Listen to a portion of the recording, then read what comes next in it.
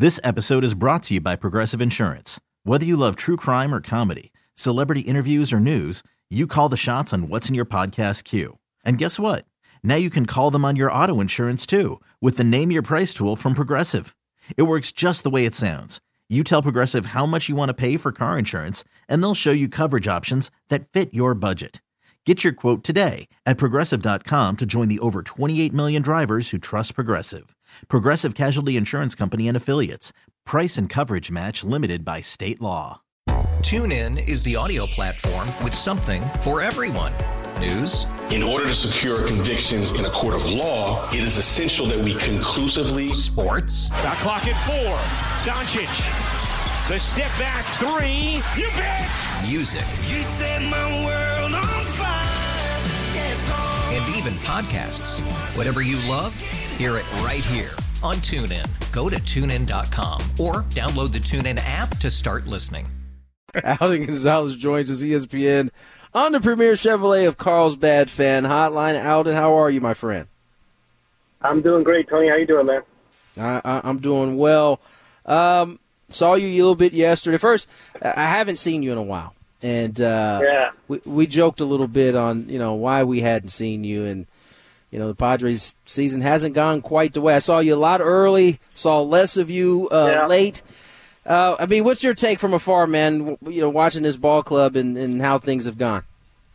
Well, look, if you want to judge the trajectory of the Padres season based on how often I've shown up in San Diego, we can do that. I think they're pretty parallel paths.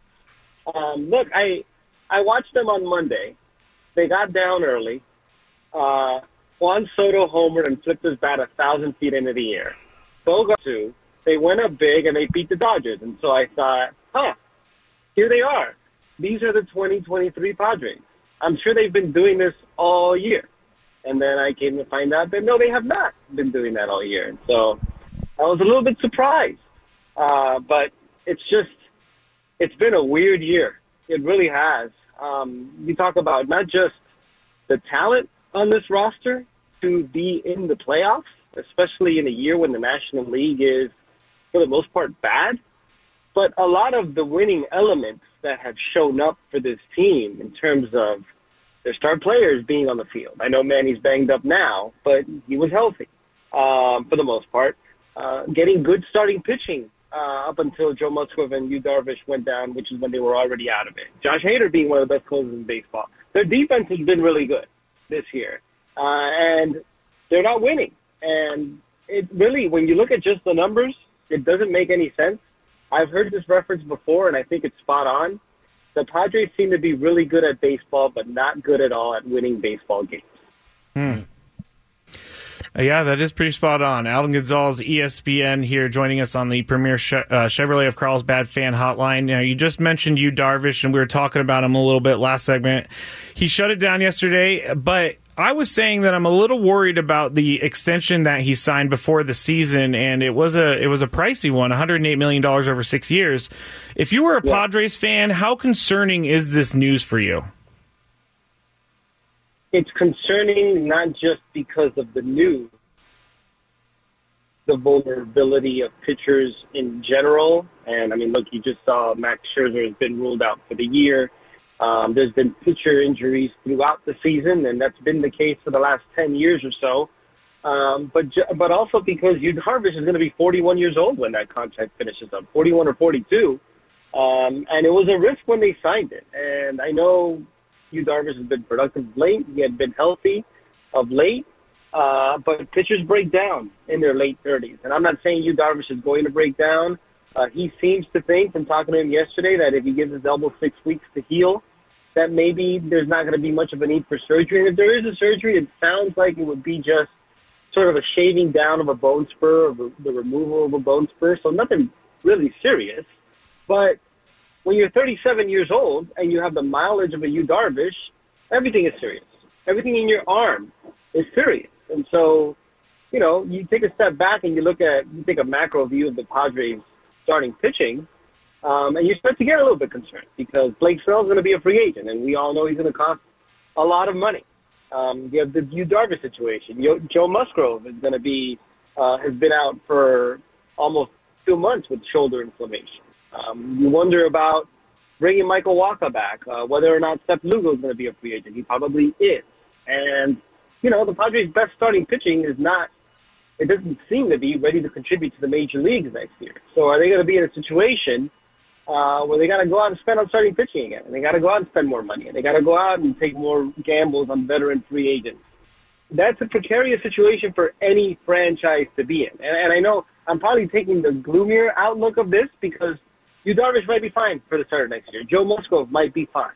And all of a sudden now you start to see some depth. But still, you can't help but feel at least a little bit concerned in the macro sense.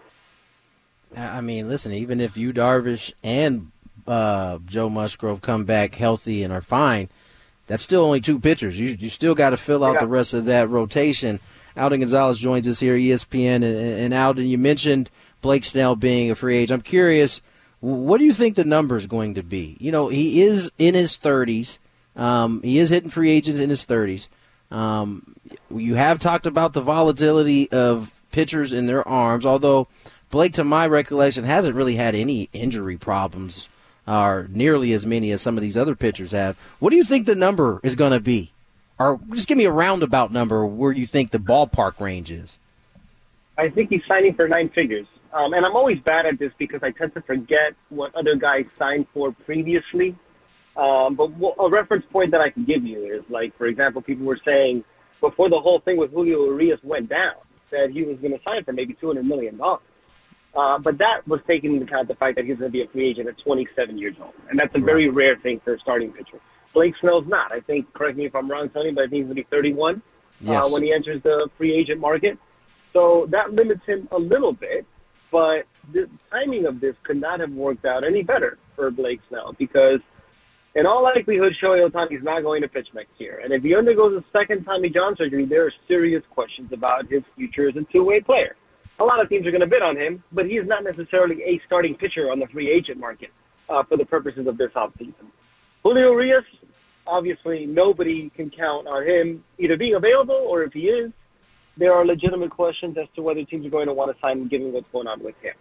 So Blake Snell stands as the guy in the free agent market this offseason. Now, there's some depth with starting pitching. Definitely a lot more starting pitchers available than hitters. But I think Blake Snell is at the top of that class by a pretty sizable margin right now. There's a lot of teams, a lot of contenders that are going to be wanting and willing to pay a heavy price for starting pitching. And as you mentioned, he has a pretty good track record of health. I know he's had some inconsistent years, the pitching deeper into games and, those walk rates can be concerning, but he still has dominant stuff. And we're seeing that now. The guy might win the Cy Young Award. So it's going to be in the 9 figures. And it's going to be, you're going to have to just sort of like, and this is nothing against Blake Snell. This is more about just the volatility of starting pitching. You're going to have to hold your nose a little bit when you sign that because he's in his 30s and he's a starting pitcher with a lot of mileage. But there's going to be a lot of teams lined up to do that because there's a lot of need throughout the industry. Talking to Alden Gonzalez here of ESPN on the Premier Chevrolet of Carlsbad Fan Hotline, and I just want someone once in my life to say he's about to get 9 figures, because that would mean that I've made it. Yeah. That would be sweet if someone said that. I want to go back to the Padres real quick, and you're talking about the contracts. We're talking about Yu Darvish and his extension. They also gave a contract to Jake Cronenworth. They gave a contract to Manny Machado. They're probably not going to bring back Josh Hader.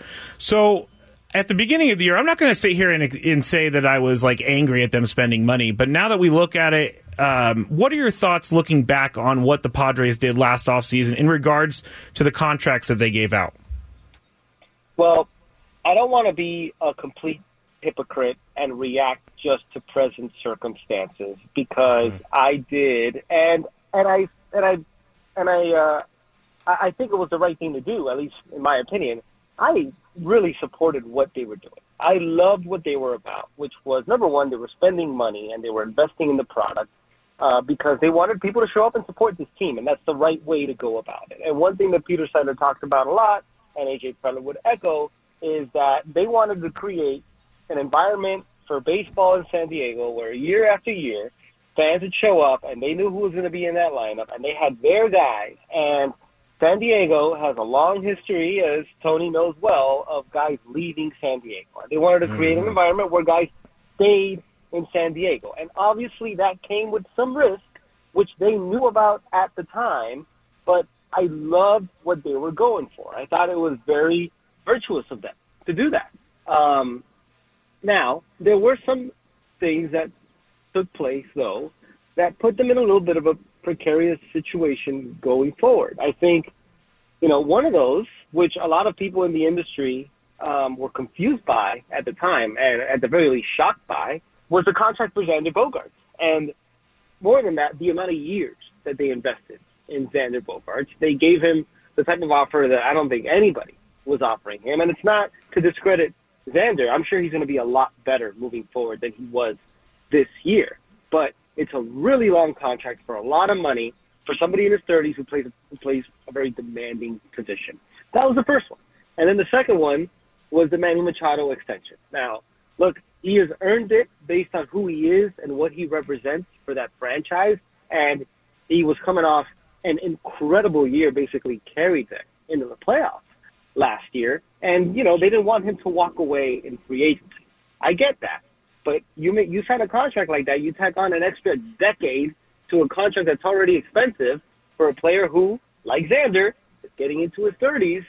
Now you have a window. Now you have a very defined window where you have to win while the primes of these players still remain, and I think that pressure is there.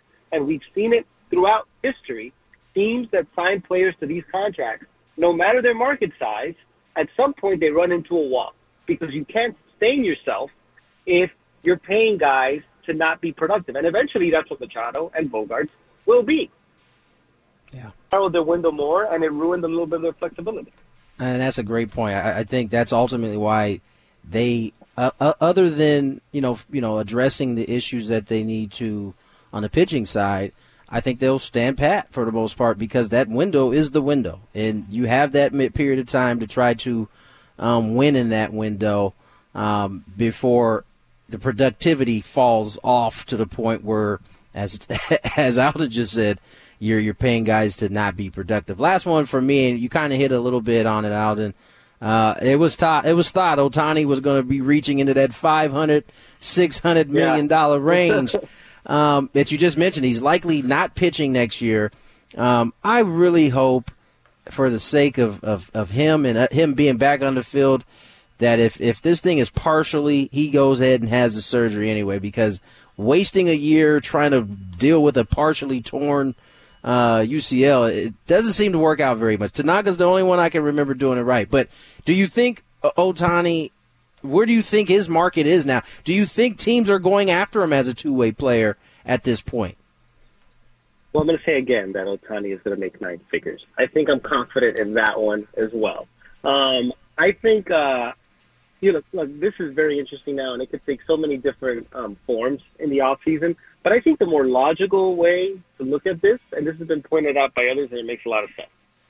Shohei Ohtani as a hitter alone is a premium offensive player who's also dynamic on the bases. And if he wanted to, and Joe Manning used to talk about this when he was his manager, because they would toy with him playing the outfield a little bit, especially when he was rehabbing from Tommy John, because they just wanted him to do stuff, to run around. He's such a great athlete that he could be a Gold Glove caliber outfielder if he wanted to. Now, that's obviously not the route that he's going to take. He wants to pitch. But I say that to make the point that you could very easily justify, especially because of the endorsements he brings in and because of the reach of your brand to the other side of the world because of his presence in Japan, you could justify an Aaron Judge contract for Shohei Ohtani at base level. What Aaron Judge got last offseason, I think you could easily say that Shohei Ohtani signs that contract. And then on top of that, I think what you'll see, and I'm guessing here, but I think what you would end up seeing is incentives based on games started, based on innings pitched, because that's the part that's very uncertain. And I hate to say that, but it's true. The track record for guys coming off a second Tommy John surgery is not very long and is not very good. And none of them have ever tried to do that while also being a hitter. So you have to build incentives into that.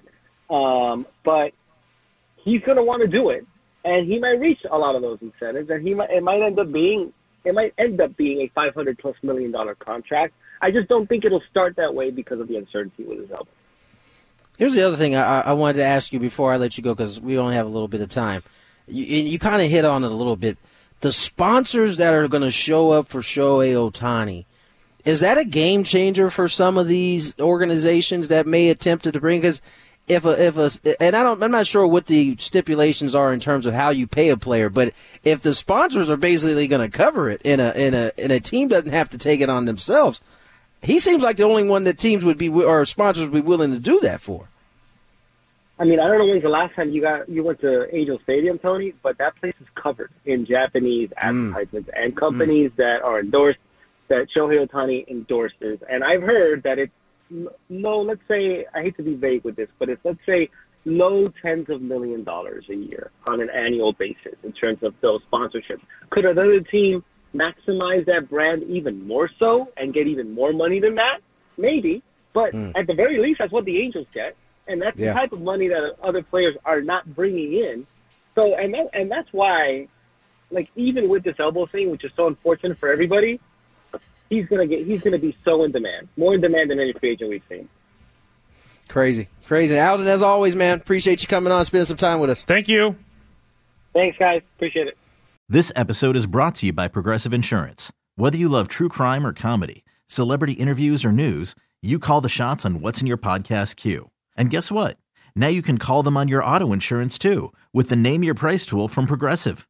It works just the way it sounds. You tell Progressive how much you want to pay for car insurance, and they'll show you coverage options that fit your budget. Get your quote today at Progressive.com to join the over 28 million drivers who trust Progressive. Progressive Casualty Insurance Company and Affiliates. Price and coverage match limited by state law. TuneIn is the audio platform with something for everyone. News. In order to secure convictions in a court of law, it is essential that we conclusively. Sports. Shot clock at 4. Doncic. The step back 3. You bet.